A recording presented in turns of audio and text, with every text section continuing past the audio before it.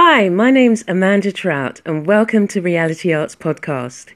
Each week I will bring you a different insight and inspiration about art, creativity and arts in health. Join me as we step out of our comfort zones, unwrap those hidden gems and move forward in our creative purpose. You're listening to Reality Arts, helping you to increase your creativity and unlock your hidden talents. Are you creative? Do you want to get to grips with social media and want some advice with personalised training tailored to your specific needs? Then you need a creativity coach. Join me, Amanda Trout, the creative encourager, and sign up to the mailing list and get your 2 free 30-minute sessions at http:/calendly.com/realityarts. Hello and welcome to Inspirational Shorts. It's Amanda here, your host, and I'm so glad that you have joined me. So Inspirational Shorts in regards to poetry is where I share poems of writers that I really enjoy reading and throw in a few of my own. I've been writing for,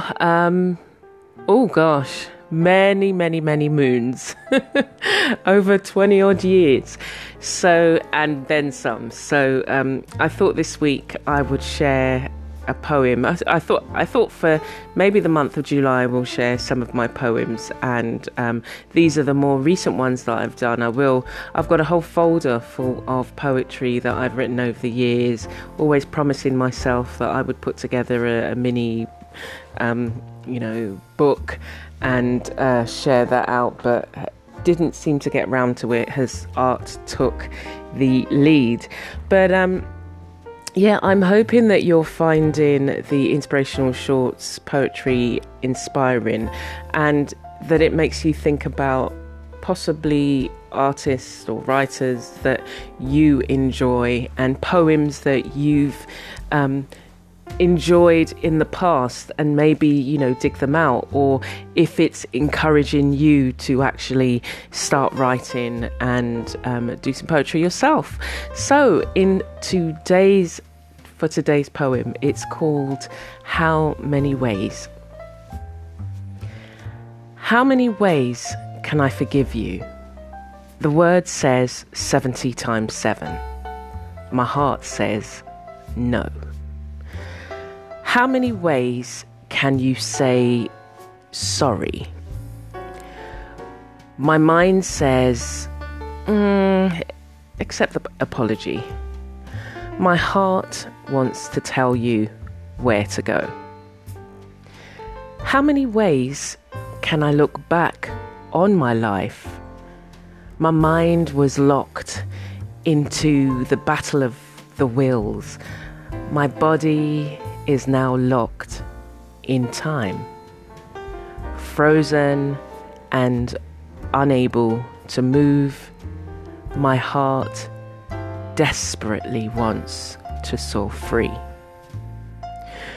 pushing the boundaries beyond belief.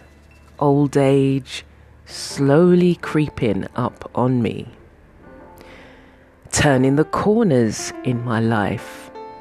Once a spring chicken, passion was once a way of life. Blocking out the voices that tell me I didn't stand a chance. Running wild through the forest. Let me show you how I shimmy and do the Jamaican dance. So that poem, it kind of captures glimpses of my mother, as well as, like when we look at relationships and the idea of my mother's living with dementia, and how over time we all find this, over time, the things that we used to do when we were, say, 20, 30 years younger, we're not able to do them. And it's not to say that we're not going to be ever able to do them, because it could be that, I've seen a video of a woman who's 100 who still does some really complex yoga poses. So in terms of flexibility, in terms of the brightness of your mind, in terms of being able to articulate and not have any issues with memory, it's not to say that you can't still do those things, but if you're in a position where that is actually happening to you, and like with my mum, I saw her go from the mum we always depended on, who would never get sick, to somebody who relied on me to do everything for her. And so in her mind, the part of the mind that can still think to yourself, well, why is this happening? Oh my gosh, I don't want them to do this for me, or how do I let them understand that what I'm trying to say is I can do it on my own. I want my independence. And Mum used to love to dance, and she used to love to shimmy, and she had this when she was at the daycare centre, she would act as if she was there as an employee, and she didn't relate to who she would call they're the old people, and some of them are sick. So she would go in and she would say, I taught this body to dance or that body to dance. And so she would do the shimmy and she never used to call it Jamaican dance, but it was, she loved Bob Marley, and she would sing One Love and, have her own rendition of One Love.